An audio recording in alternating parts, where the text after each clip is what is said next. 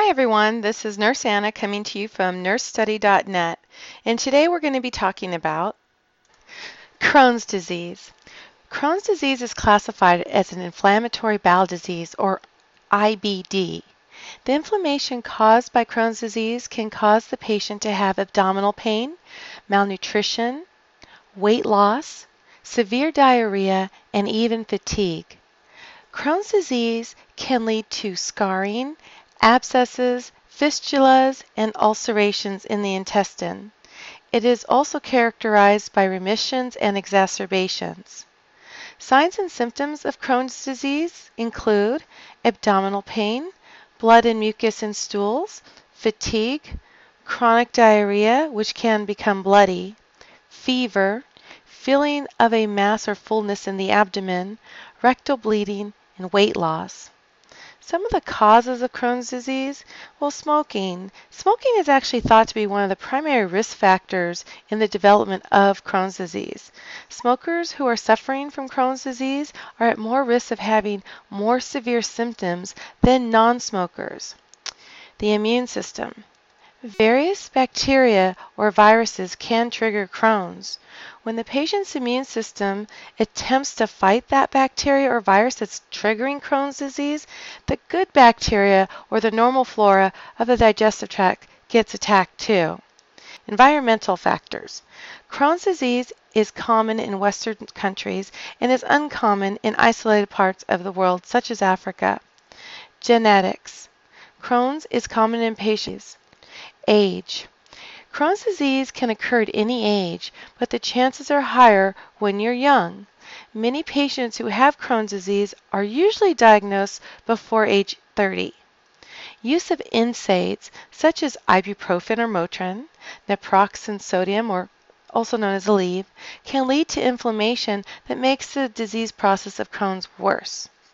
Diet. A high-fat diet or a diet high in refined foods can have a larger risk of developing Crohn's disease. Complications of Crohn's disease. Ulcers.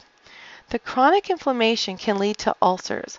Ulcers can develop anywhere in the digestive tract, including your mouth down to the rectum, and even in the genital area.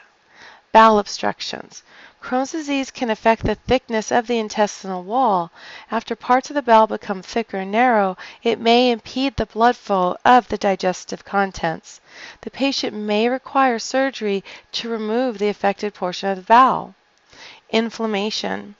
Inflammation may develop in the bowel wall, leading to stenosis of the bowel. Colon cancer. If a patient has had Crohn's disease in the past, this can actually increase the risk of developing colon cancer later. Fistula formation. If the patient develops an ulcer, it could extend through the intestinal wall and create a fistula. This causes an abnormal connection between two different body parts. Diagnostics tests. Well, diagnosis is usually made by exclusion, meaning that the healthcare provider needs to rule out other possible causes of these signs and symptoms. Some of the diagnostics tests that will be ordered are laboratory tests to check for infection, anemias, etc., occult blood.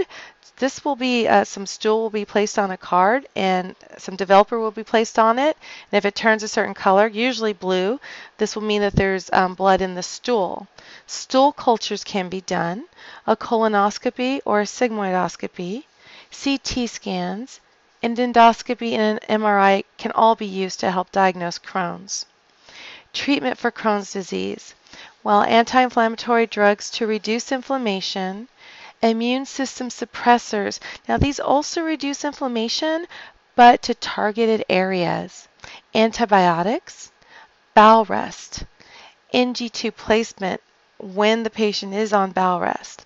A low residue, low fiber diet if the patient is not on bowel rest. Low residue is mainly designed to lower the size and the number of stools. And surgery can be done to remove damaged parts of the GI tract. So I hope that this information was helpful. Don't forget to visit our Facebook page at NurseStudyNet or online at nursestudy.net for more nursing topics. We now have several study guides available at our store, complete with practice examinations.